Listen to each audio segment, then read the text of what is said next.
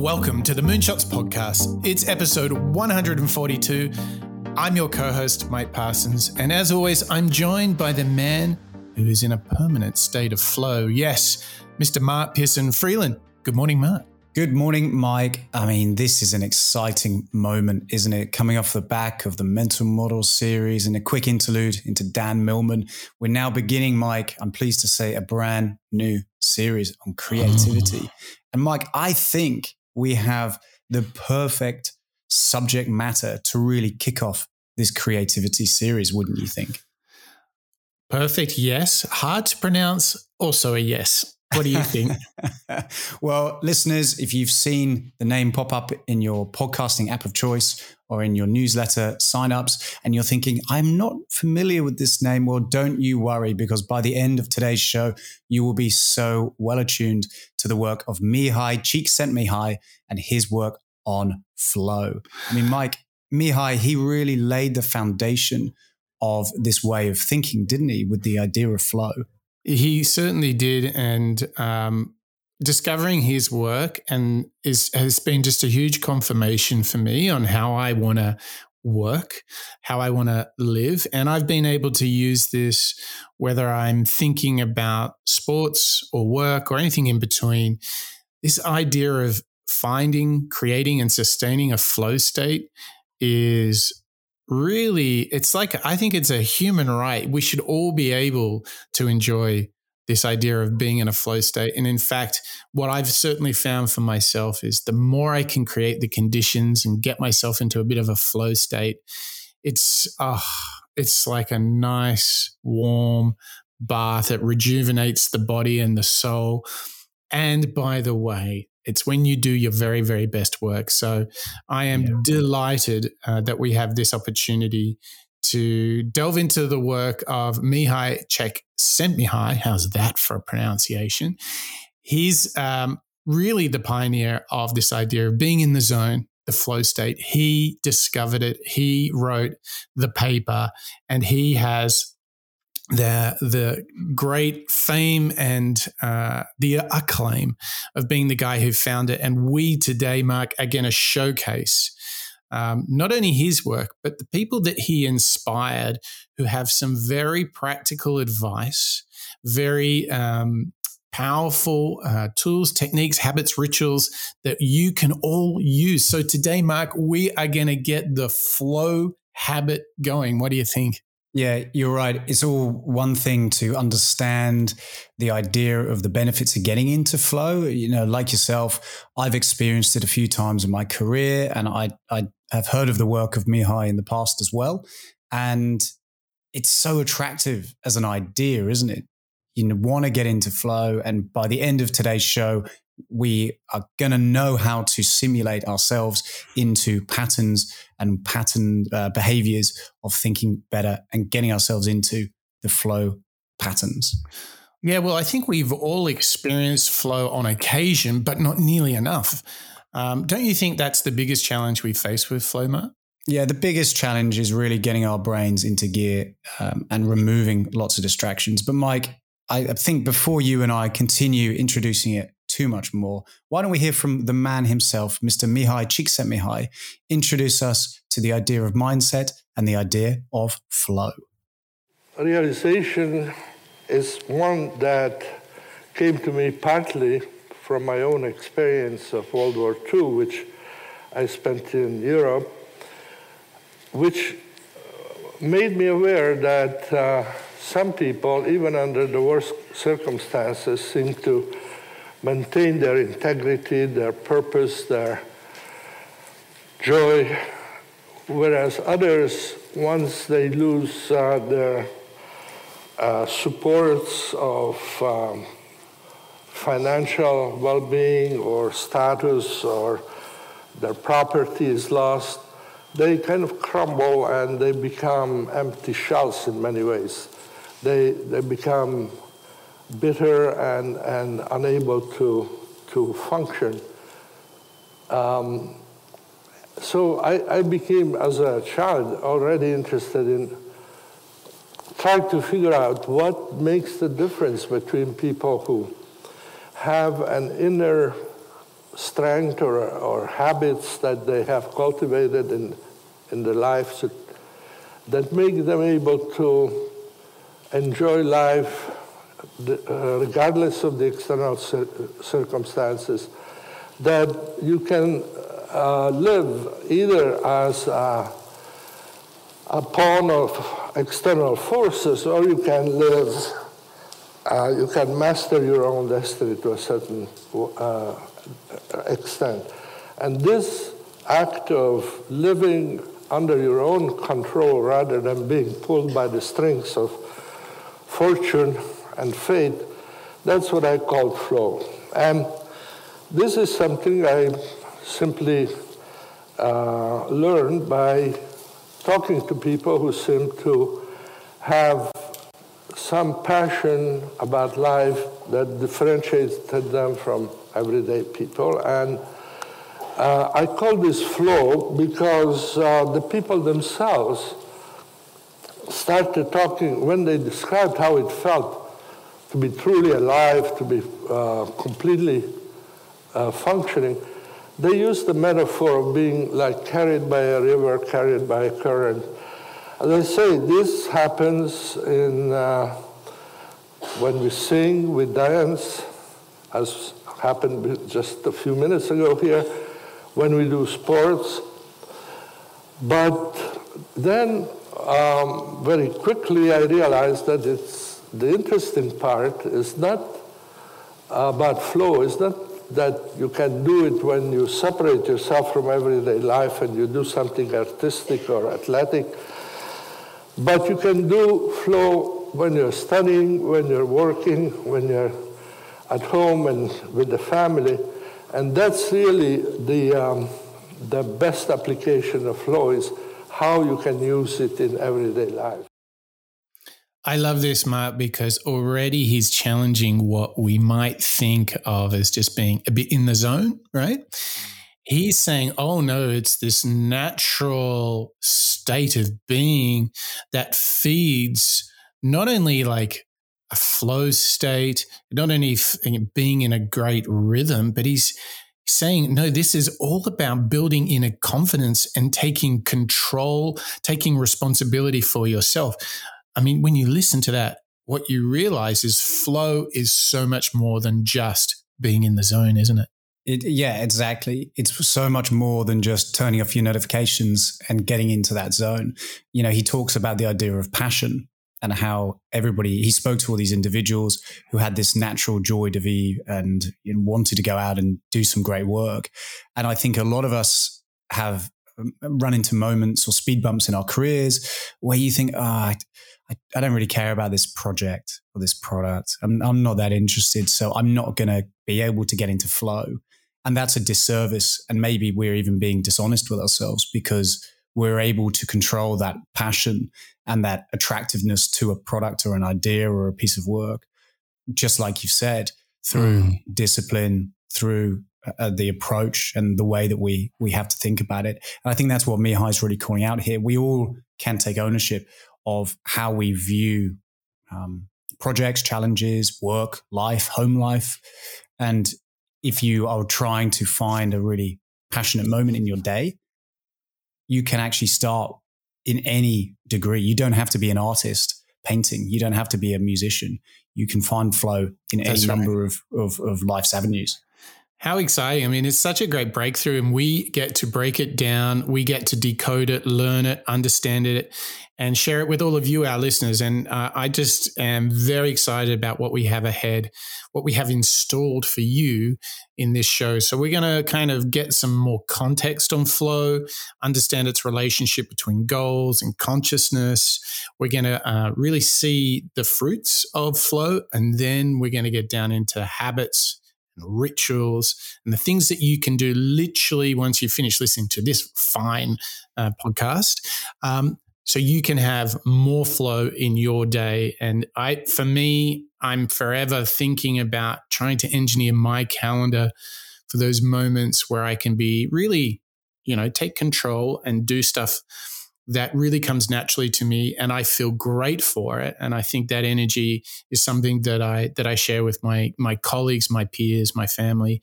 So I think it's an essential thing that we should all be doing if we want to realize, our full potential. And I tell you what, Mark, we've got a bunch of people, a bunch of members these days here at the Moonshots podcast, and they're all realizing their potential. What do you think? This growing band of moonshotters, Mark. I mean, I think we better shout out to them and thank them for their support. We've had such a positive number of individuals signing up, becoming members of the Master Series of Moonshots via our members section on the website, Mike. I mean, we have members from quite literally all over the globe. A quick shout out to Bob, to Nils, to Jess, to John, to Terry, to Bridie, to Neil, to Sandy, and Marjolin.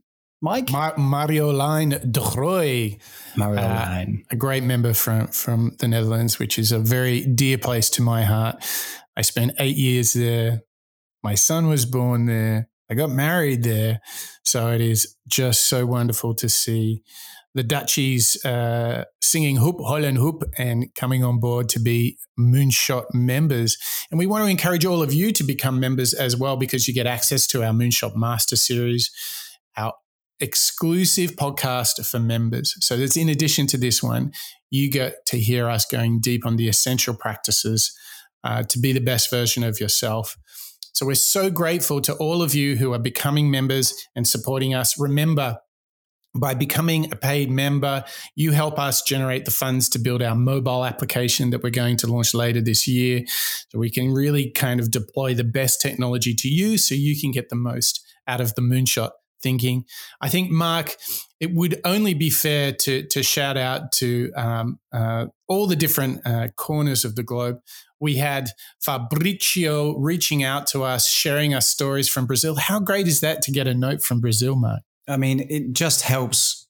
It helps me, feel passionate, Mike. Yeah. Hearing these individuals and these listeners and these people from around the world getting in touch with you and I and our team on the Moonshot side and calling out these little stories from all over the globe and joining us as Moonshot Master members as well.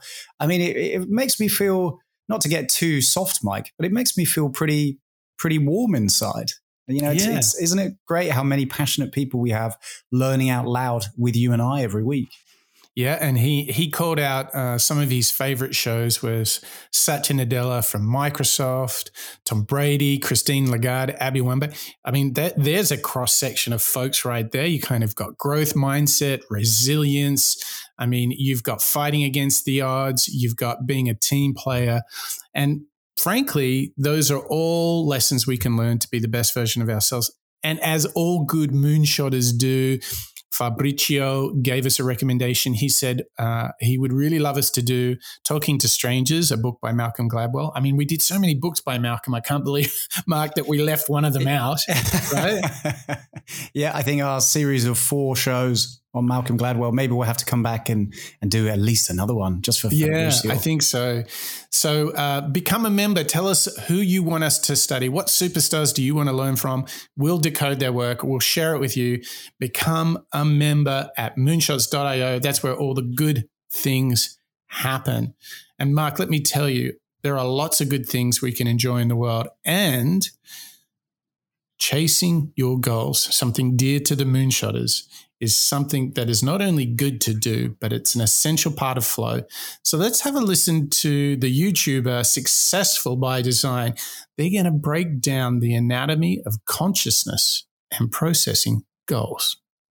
How many times have you heard people say that they'll be happy only if something happens, if they had more money, if they had a better car or a better house or something else?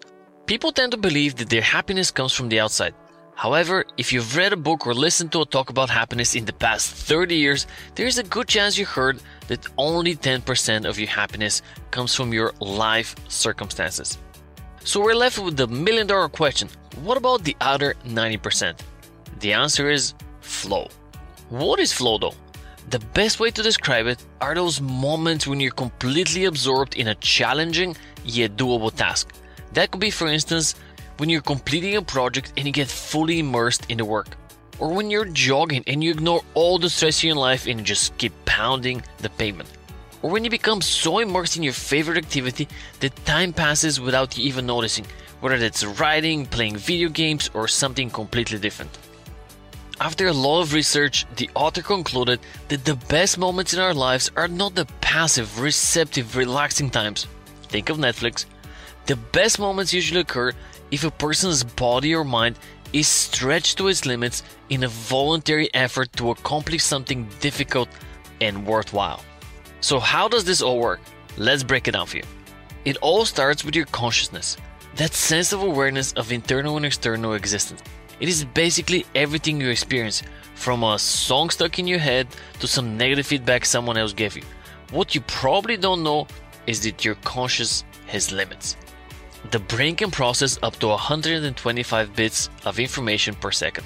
So let's say watching this video requires your brain to process information at its maximum capacity. But while you're watching this, you're also scrolling through Facebook. Yep, I see you there. Your attention will be divided and you won't be able to process all the information in this video. So it stands to reason that to achieve your most challenging goals, you need to direct your full attention to that one task. By doing so, your brain will process information at its maximum capacity and you're that much more likely to enter a flow state. Oh, Mike, this gets me going. I kind of like this level of science and data breaking down our brains into bits per second. This is exciting. Yeah, I mean, we're kind of entering the inner sanctum of flow. I mean, we're getting into a couple of things that, don't just think happiness is sitting on the couch and watching Netflix. In fact, there is bodies of work saying happiness is actually a falsehood. The thing we're all really after, and this is pretty heavy duty stuff, is satisfaction and fulfillment through doing things that matter, right? So we have this kind of false chasing of utopia, kind of happiness on the desert island, but it's actually investing effort in things that matter and feeling satisfied, fulfilled because of that. That's actually the highest order of why we are on this planet, not just to be happy. And in fact, many Stoics would say, once you accept that life is really tough and unfair, it's only then that you get down to the real business. And I think a lot of people do search for happiness on the couch with Netflix and fail to see that it's a conscious choice to pursue goals, isn't it? That's what really matters. Well, and like we've just heard in that clip, I quite like the simple breakdown that happiness isn't from live circumstances, or at least if it is, it's quite a small percentage. I think 10%. So live circumstances being what's in front of me, what am I consuming right now? And instead, like you say, if you're chasing something productive actions that challenge you from a skill perspective, you're feeling confident in yourself and passionate about the job in hand. Yeah, and I think that it's the classic thing. Like, let's ask ourselves, where do we see this? A great example is like mowing the lawn, painting a room. Sometimes you're like, oh God, do I have to? Right?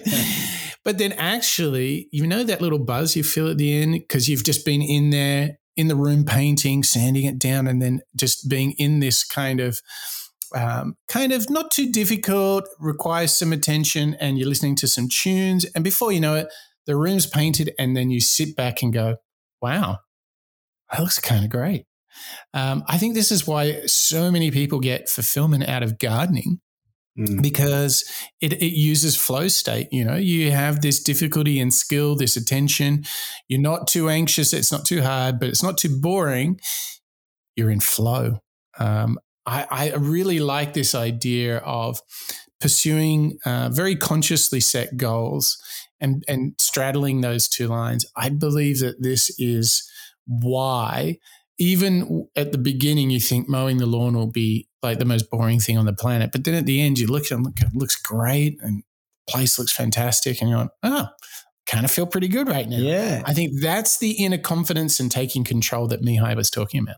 Yeah. I like that analogy actually, because you're right.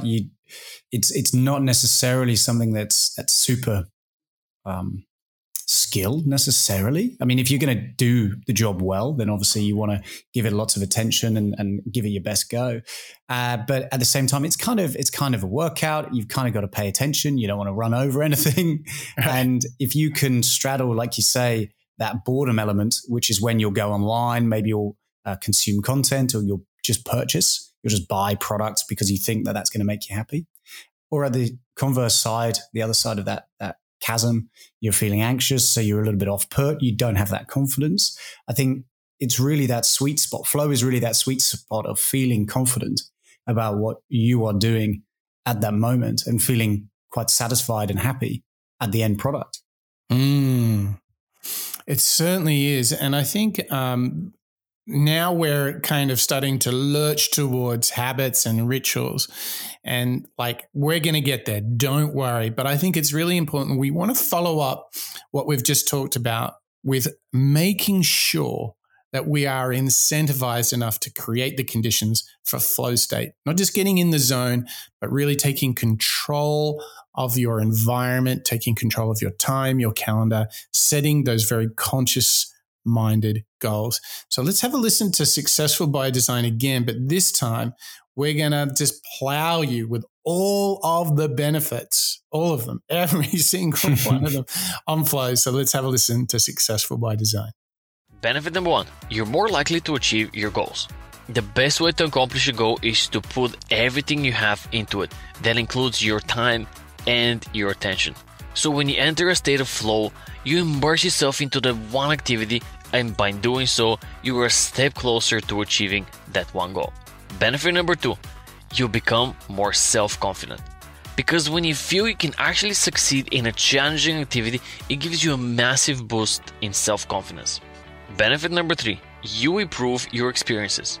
Because you realize that even the most tedious tasks can be rewarding when they're aligned with your goals, and you feel that you're not working in vain. Benefit number 4, you become a more complex individual. You feel a sense of differentiation because you've done something that makes you feel capable and unique. Oh, okay. Quick fire round there, Mike. All right. Well, let's just recap on it. Can you give us what those 4 benefits were? What were the ones that really stood out to you? And then give me your feeling of which one do you think applies to you? Yes, nice. So for me, I think, as we were talking about earlier in the show today, you get that level of self-confidence when you can achieve flow. And one of the benefits is feeling good about yourself, which in turn, depending on how we want to break down this idea of happiness, it can lead you to feeling more satisfied and comfortable with the job in hand. I think that one is a pretty big one for me, Mike. But the third benefit that Successful by Design calls out in that clip was your experience is improved. And I think that is a big aha moment in my mind. Your experience of the work, your experience of difficulty or a challenge or an obstacle is then improved or perhaps changed through your visual approach towards that challenge. So much like we saw in the Mental Model series, where you can utilize a number of models and frameworks in order to solve problems better, perhaps. I believe that where we can see a benefit from flow landing, for me in my mind, is being able to achieve it and therefore improve that experience that otherwise might be causing me a lot of anxiety, a lot of pain, a lot of discomfort, so much so that I might be tempted to flee or fly from that problem. Oh, I see. So it almost builds resilience. Yeah, that's where I can see a big benefit of flow coming in here, because it changes or maybe rewires what how I'm visualizing or seeing or receiving a potential situation or experience. So let's look at it then and compare this to deep work. And let's ask ourselves, how is this different? Because we know that you, our moonshotters, love Cal Newport's work on deep work, one of the most popular shows we've ever done. But there's something more here, isn't there, Mark? Yeah, for me, and I am such a huge fan of deep work as well. We've talked about it so many times on the show. And like you say, our listeners love it as well. I would say that the difference lies in the differentiation between productivity and enjoyment. So deep work, at least the way that I use deep work, it's when I've got to get something done. So I want to not be distracted. I want to make sure that I have given it the best chance of being a good deliverable, let's say, whatever that might be, whether it's a message, a document, a conversation, giving it enough time to really be considered and thought about in a deep work approach is what's really valuable to me, at least in Cal's work. Where I can see flow being slightly different is it's a little bit more personal. So it's a little bit more about how I perceive things that are around me. So where deep work might be handy for me to carve out time and be productive, logistics, I see flow coming in the enjoyment factor, in the passion. Right. So this is really interesting thinking, because I mean, I would build on what you've just said and say the following. Like, deep work is about they're very related, but I think there's an important thing here. Deep work is about allocating that time to kind of, as they say, get into the zone, right? Something that we've talked about a lot on the show is, I know for sure I do my best work in the morning. So if I wanted, like tomorrow, let's say I really want to produce something, I'll need at least 2 hours. I'll get to bed early. I'll wake up early. I will attempt to make it the first thing that I do after I've kind of woken up, had that cold shower, done that journaling. You know all the good things now, you Moonshot listeners. You should know by now. But here's the thing. So deep work, I'll allocate the 2 hours, no distractions, and in we go. I think where flow adds something is that there needs to be more. It's not just about productivity to deliver a thing.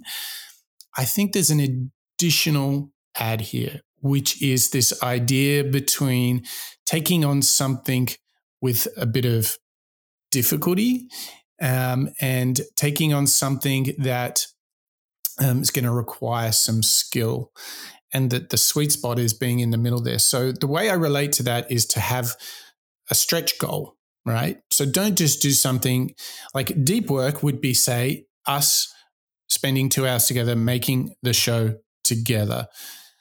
That's going to be like deep work. However, flow state comes when there's also the introduction of a little bit of a challenge. And it's this healthy challenge. The healthy stretch goal needs to be brought into it.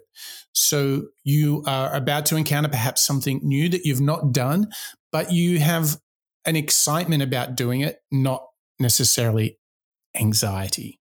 To me, that's where flow state comes in. So one of the things that I know has a really big flow state for me is when for my work, I make a new masterclass on something related to building new products in the world. And for example, I might refer to what I did yesterday is I produced a masterclass on how Revolut, the neobank, how they've been successful. And I basically broke it down and showed how you can do it too. Now, it was really exciting for me to do. There were some new insights in the study and the preparation that I had done. That's really not just deep work, but that's achieving a flow state where I go really into the zone. So I think it's this excitement about the new challenge, new skill levels. I think that's the important build upon deep work if you want to think about flow state. To me, that's the kind of framing for us to understand that it's not just doing the work, but it's doing new work or work that brings you a new twist on, difficulty and skill. It's not just rinse and repeat stuff. So for example, when you're running, maybe you run a different route, maybe you run a different tempo. If it's in that healthy stretch goal, you can achieve this really nice flow state. And there's a lot of things you can do around it with your environment as well, which is very exciting. We're going to tackle that in the rest of the show. But Mark, did I kind of build on it how you had seen it, or do you see it differently? No, I would only maybe even pose this particular insight, Mike, or opinion, maybe flow can actually help those of our listeners who maybe are in a situation where they've kind of maybe fallen out of love with their job, or maybe they've got a problem in front of them that they don't really want to tackle, and therefore they're looking for distractions. Maybe they're not giving the work the best of their ability. I think what you've just built there, Mike, is an idea that if you can achieve this level of thinking, this level of flow, you can find that passion again by looking at the problem in a different way. So, said otherwise, if I'm going for a run and I'm a little bit bored, maybe I'll go a different route. If I've got a problem in front of me, why would I approach it in the exact same way every single time instead of thinking about it in a different way, thereby creating new opportunities to learn, maybe create new opportunities to find enjoyment in the job, and suddenly accessing a new point of view about a problem or a job or whatever it might be. Maybe it's a difficult conversation. Approaching it in a slightly different way via the usage of flow can make it feel like a totally different situation. Yeah. And if we, we'll get into some of the environmental stuff, but changing things up a little bit in how and where you work. And there's some other related work here that I just want to mention, Mark, that we will do on a different show. There is a fantastic body of work by Stephen Kotler, who we have a clip from. We'll definitely do a show on him. The other thing I wanted to mention is a great Japanese concept for the reason for being. It's called Ikigai. And it adds a lot of similar attributes to Mihaly and his work around flow, but it's like a life system. So we'll be sure to do that. There's a great book I just read on Ikigai. So we've got so many, it's like Mihaly's work. It relates to so many other great practices we've yet to cover on the Moonshots podcast. It is so exciting to know that there's all these possibilities to optimize ourselves, Mark, isn't it? Yep, there's so much. With Mihaly has created this foundation for us to build on, and for other scientists and authors to create ways for us to understand this idea. I mean, how valuable is that for us to learn today? Yeah. Oh, yeah. Now, listen, if you're thinking to yourself, okay, there's been lots of context setting here, lots of inspiration, you are now dying to know how to build a flow state for yourself, how to do it, not just once, but how to repeat it. We are now entering the flow ritual stage of the show. Cue the drums, blow the trumpets, and we're going to start with somebody who is a wildly interesting guy, Stephen Kotler. He definitely deserves his own show, but for now we get just a clip, but this clip is fantastic work. I want you to think this as the modern extension of Mihaly's original work. This is a guy that has spent his life studying people who are Superman, who do the impossible. And he has decoded the playbook for flow. And he's done it from a scientific, research-backed perspective. So I'm really excited to share with all of you the different flow cycles. The Flow Genome Project, what we've discovered, when people want more flow in their lives, the number one thing we can tell them is that there is a flow cycle. So the old idea about flow was that it was a binary. It was like a light switch. You were either in the zone or you were out of the zone. What we now know is that flow is a 4-part cycle. And you have to move through all 4 parts of the cycle before you can return to the flow state itself. The neurobiology of the flow cycle and the actual research came out of Herb Benson's work at Harvard. He kind of laid the foundation for it. But what we've discovered is at the front end of the flow state, there's a struggle phase. This is a loading phase. You are loading, then overloading the brain with information. For a baseball player, this is learning to swing a bat at a ball. For a writer, planning a new book, this is when you're doing interviews. This is when you're reading. It's when you're diagramming structure and things like that. It's very unpleasant as a general rule. So even though flow may be the most desirable and pleasant state on earth, the actual flow cycle itself starts with a very unpleasant state known as struggle. From struggle, you move into release. This literally means you want to take your mind off the problem. So what happens in flow is we are trading conscious processing, which is slow, has very limited RAM, right? The working memory can only hold about 4 items at once, and it's very energy inefficient. For subconscious processing, which is extremely fast, it's very energy efficient, and has pretty much endless RAM. So to do that, you have to move from struggle, you have to stop thinking about what you were trying to think about, basically. You take your mind off the problem, you go for long walks. Gardening works very well. Building models works very, very well. Albert Einstein famously used to row a boat into the middle of Lake Geneva and stare at the clouds, right? Once you can take your mind off the problem, and then, by the way, one of the only things that you can't do to move through release is watch television. It actually changes your brainwaves in a way that will block flow. But once you move from release, there's actually underneath the surface neurobiologically, there's a global release of nitric oxide, which is a gaseous signaling molecule. It's found everywhere in the body. This flushes all the stress hormones out of your system and replaces them with kind of feel-good performance-enhancing neurochemicals like dopamine and anandamide and serotonin and endorphins, which underpin the flow state as well. You're in the flow state itself. This is the third stage in the struggle. And on the back end of the flow state, there is actually a recovery phase. And this is really, really, really critical. So you go from this amazing high of flow to a very deep low that shows up in recovery. A lot of this is that all those feel-good neurochemicals have drained out of your system. It takes certain vitamins and minerals and sunlight and things like that to rebuild them. So the recovery phase on the back end of the flow state is actually very, very unpleasant as well. And if you really want to hack flow, you need to learn how to struggle better and you need to learn how to recover better. And one of the most important things in recovery is you need some emotional fortitude, some grit. You have to basically hold on to your emotions, not get stressed out at the fact that you no longer feel like Superman. And the main reason, two reasons for this is, one, if you get too stressed out at feeling low, you're going to start producing cortisol. A little bit is fine. Too much of it blocks the accelerated learning that comes with flow. So you'll get the short-term benefit of the flow state itself, but you won't get the long-term benefit, the accelerated learning that you get in flow. The other problem is if you have to move from recovery back into struggle and you're bummed out at no longer being in flow during the recovery phase, it's very hard to get up for the difficult fight of struggle that follows. I mean, wow, Mike, that was a deep dive. I mean, really fun. I again, much like the earlier clip we heard about with the science, this is taking it to another level. We're getting into the DNA, the endorphin, the nitric oxide that's in our bodies. It's fascinating.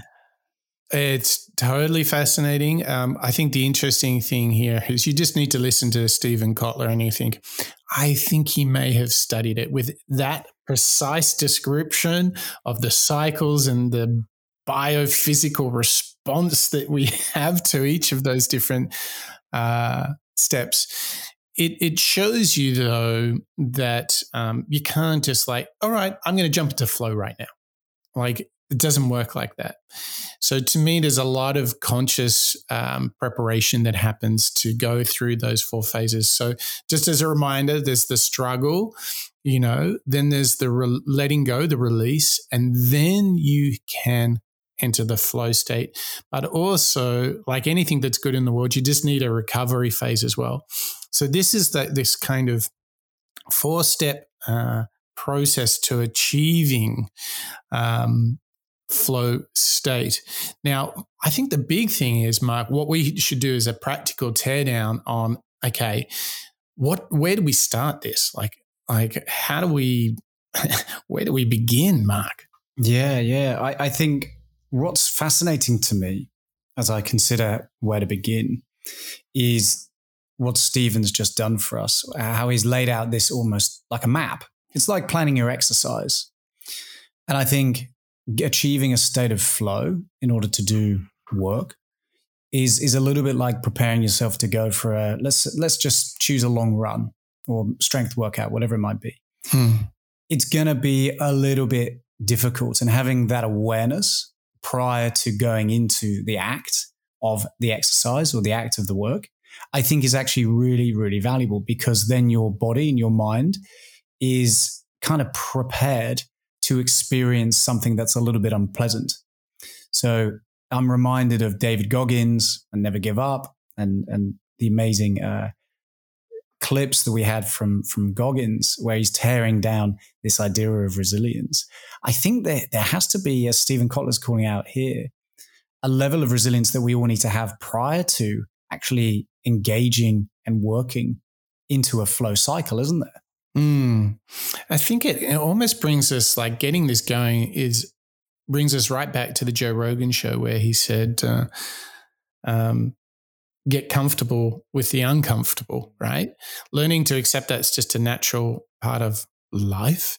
And I think setting the goal of learning and doing something new, something with a bit of stretch in it. And I think before you, particularly in the early times of getting into a flow state, is that you need to really be deliberate in setting the intention. Yes, I want to do this. And yes, I know it won't be perfect the first time, but I want to do this, right? I think that conscious decision will help you get through the struggle, then letting go, so that you can then really enjoy that flow state. Yeah. I think you're right. And in fact, you've just reminded me of a similar moment quite recently. I was preparing a point of view for a meeting that I had coming up. And much like you and I have discussed on the show before, one of our favorite, let's call them hacks, or favorite way to prepare prior to a big meeting with a customer or a client or a colleague is to prepare some talking points, or maybe it's an agenda or a table of contents. And prior to sitting down, you're looking at an empty page of paper or a document, and you're thinking, oh no, where do I start? How do I focus? That's that struggle moment. That's the moment where you think, okay, well, where am I going with this? Okay, maybe I should talk about finances, but in order to talk about finances, I sort of need to get them warmed up with the context, maybe the background, and you start jotting down all these different ideas, don't you, Mike? Scribbles here and there, and you might form a little bit of a skeleton. What Stephen Kotler then calls out as step 2, which I really like, is the release. Go for a walk, or maybe gardening, whatever it might be, change it up. And that's pretty consistent, Mike, with what you and I have reflected on before, which is once you've written down a skeleton, table of contents, let's say, leave it for a bit, share it with a colleague, ask for feedback, but don't work on it anymore. Maybe just give yourself the night to sleep on it. Then when you come back, you might not jump straight into step 3, which is flow. Maybe you need to, again, go through a little bit of a struggle, bit of a release. But that preparation, that almost like stretching prior to an exercise, creating the table of contents, creating a working document, I think helps us get to that flow state quicker, doesn't it? And once you get into it, because you've laid down the foundations prior to the moment of trying to do that work, I think it becomes that little bit easier. Yeah. So before we move on here, I think what we should do is kind of nominate some ways that we can kind of start this process and to understand what it takes to do. And so I'm going to run you through a couple of ideas. Tell me what you think about, if someone's listening to our show and one of our listeners is like, yes, give me some of this flow state. Here's a couple of things I would do.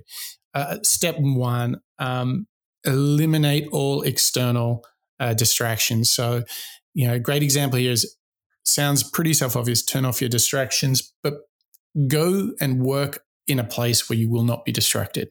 Number 1, right? That sounds pretty good, don't you think, Mark? Yeah, there's that statistics that says if you get distracted, it takes another 25 minutes to get your full attention back.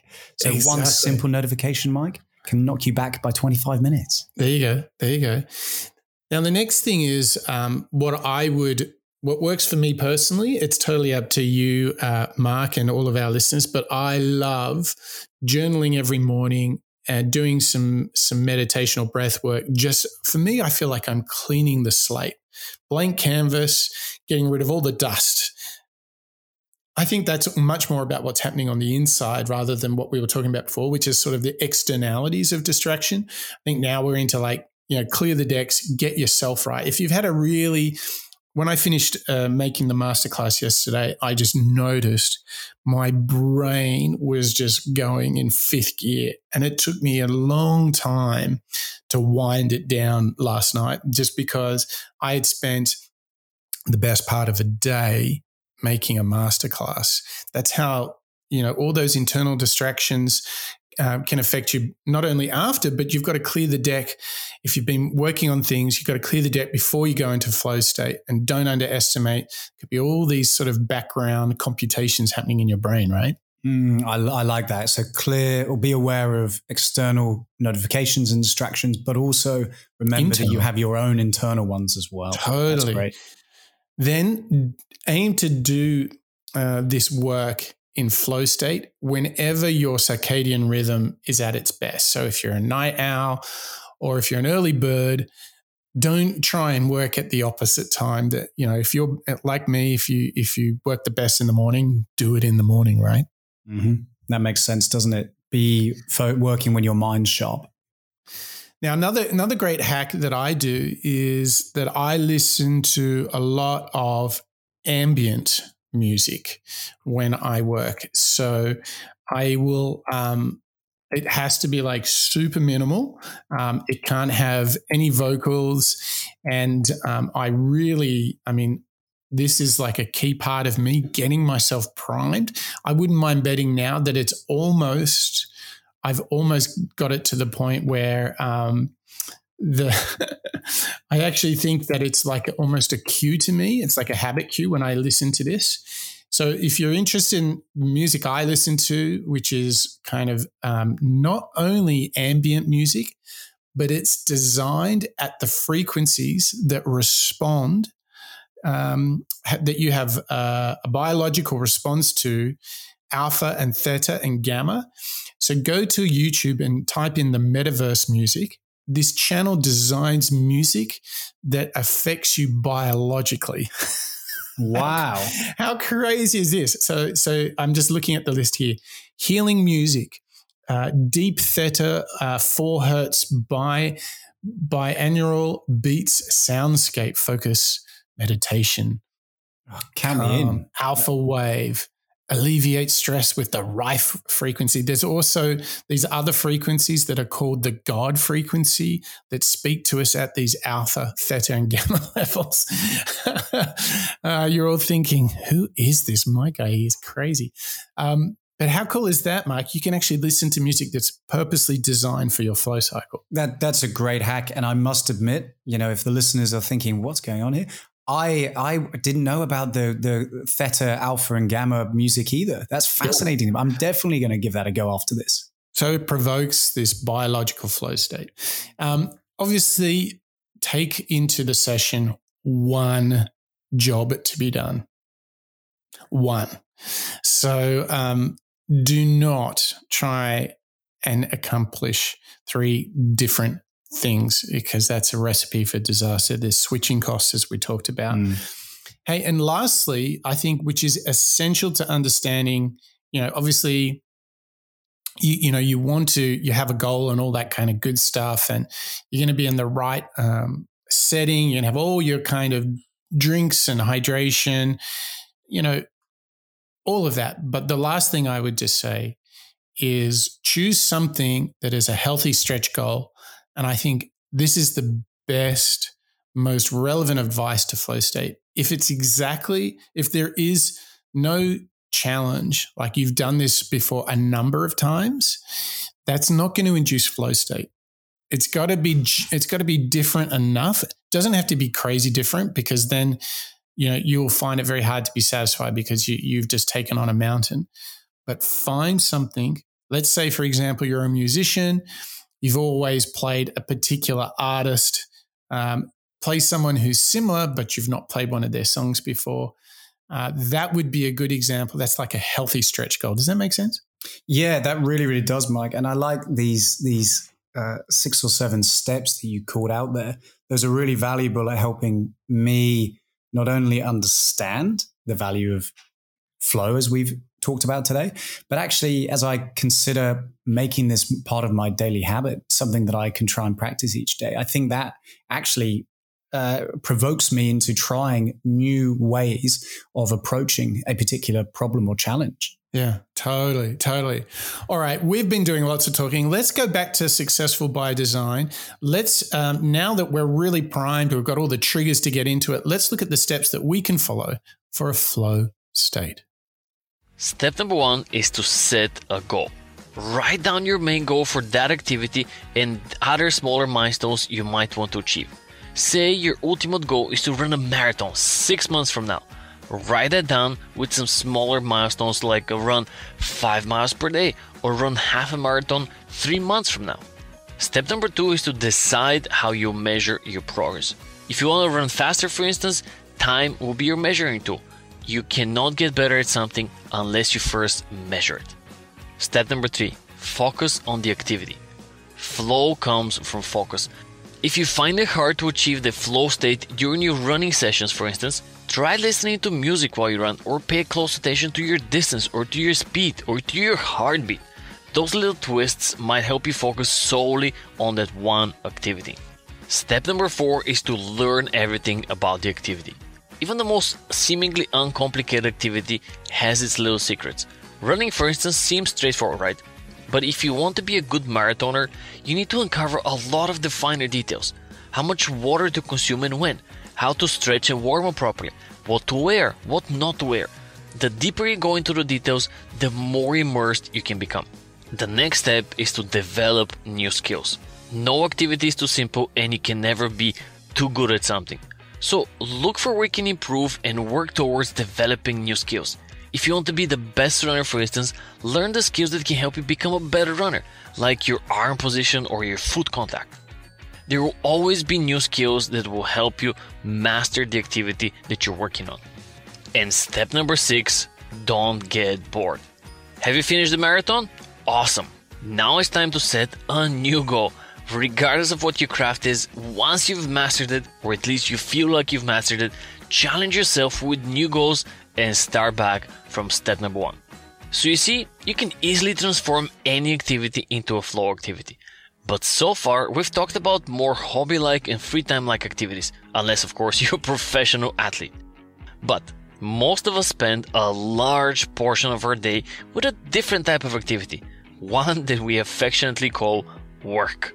If flow equals happiness and a big portion of our lives is spent at work, your overall happiness lives or dies depending on whether you enjoy your work or not. So let's talk about flow at work. The good news is that you do not need a glamorous or exciting work to find flow. You might think that unless you're saving people or you're saving the world or you're some world-class creative artist, flow will always escape you. But that is not the case. The book tells us a story of Joe Kramer. He worked in a factory that assembled railroad cars. Not very exciting. And even though he was great at his job, he never wanted to become a manager. Instead, he wanted to learn how to perform every task on the assembly line. In his free time, he built intricate gardens using his skills he acquired in his workplace. His gardens were super sophisticated, included pathways, terraces, their own custom sprinkler system. So you see, he turned ordinary experiences into flow experiences by making use of the opportunities available for him. In contrast, most of his colleagues claimed that the work was something impossible to enjoy. At the end, it all comes down to your perspective. If you choose to fully immerse yourself in your work and follow the steps we outlined earlier, you'll be much more likely to enter a flow state. If you instead constantly look for that thing to distract yourself with, even the most exciting job will become a yawn for you. Oh, Mike, bringing home a clip that really breaks down Csikszentmihalyi's idea of flow and how we can transform any activity into flow, covering, hobbies as well as work. What a great way to, bring it back home. I couldn't agree more, because think about it, whether it's work or at home, hobbies, sport, you name it, you can apply this. And I think there's a bigger story here. I think what we've just discovered is you should pursue new things and personal growth continuously over time. And that really is, that desire to keep growing will bring you so much satisfaction, fulfillment. Yes, a sprinkling of happiness too, but it doesn't come without a little bit of challenge. You don't want to feel anxious, but you do want to be excited about learning new things.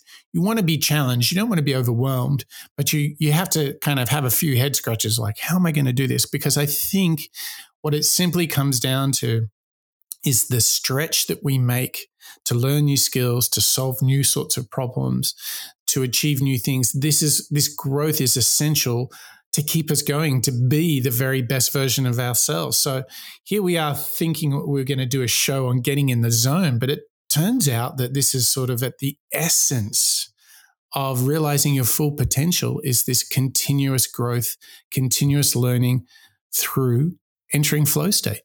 And it's really up to us as individuals to take ownership of it and find that perspective, rather than thinking towards a problem or, maybe an activity such as a marathon or just exercise, in fact, and wondering, no way, that's not, it's going to be too hard for me. Instead, if you break it down, like we just heard in that final clip, define the goals, find ways to measure that progress, really concentrate on a single task, think about that training or stretching, and then go and develop those skills. Like you say, Mike, go in and even though you might know it's going to be a bit of a challenge, go out and develop those skills to get that a little bit better. And there's plenty of times, Mike, I'm happy to say that in my job, I'll run into moments when I'm kind of scratching my head and I'll be thinking, I'm not really sure about that bit of technology, or I haven't really done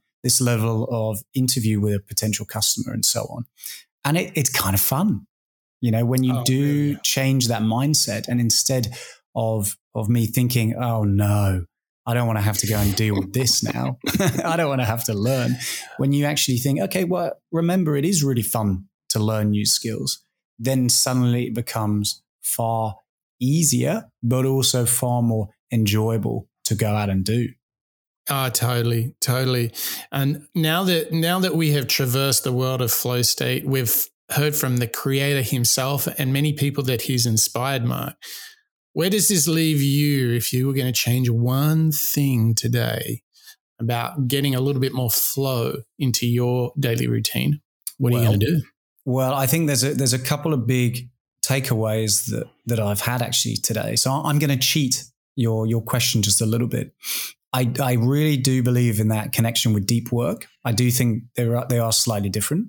So I'm going to bear that in mind. I liked your recommendation on the music about the theta, the alpha, and the gamma waves. That was new to me. And if there is a musical cue that can help you get into flow state, I'm going to go out and find it. I think that's a really great recommendation, as well as this reminder to me that my brain has limits.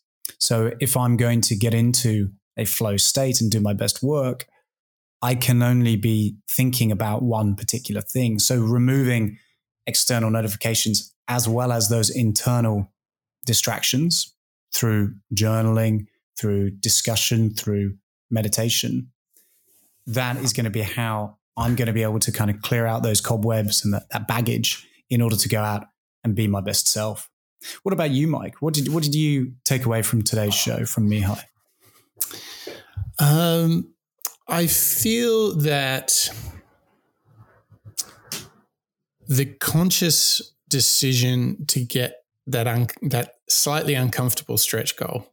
I think maybe I've been in a cycle for the last year where I've perhaps, and particularly the last 3 to 6 months, where I've perhaps been a bit too heavier on the deep work rather than the flow state, like just producing like a machine, right? So I think introducing this idea of working on new things with a bit more difficulty and skill change up, a healthy stretch goal in pursuing new things personally and professionally, that I think that could really be the takeout for me. I think that's perhaps why I talked about it so much on this show. It really stuck out to me. There is a difference between deep work and flow state, isn't there? Yeah, I totally agree. And that's definitely a big lesson we've learned from today's show with Mihaly, Csikszentmihalyi, and flow. What a pleasure. What an absolute pleasure. Well, Mark, thank you to you for joining me on this great journey. And thank you to you, our listeners, all the moonshotters out there joining us on this adventure of learning out loud together to be the very best version of ourselves. And boy, what an action-packed show. What a surprise. It wasn't just about getting in the zone. What we had to learn from Mihaly, Csikszentmihalyi, was that flow is so much more than that. And it started with taking control, building this inner confidence. And through that, we can start to understand flow, that it's really about conscious goal setting. It's about having a healthy stretch goal.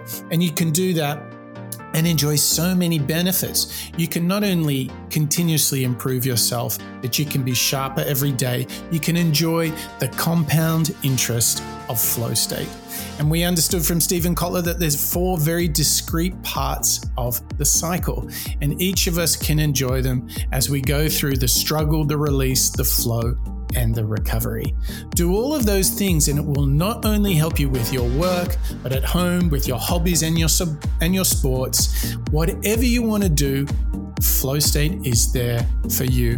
What a perfect story for us here at the Moonshots podcast. It has been wonderful having you on this journey. That's a wrap.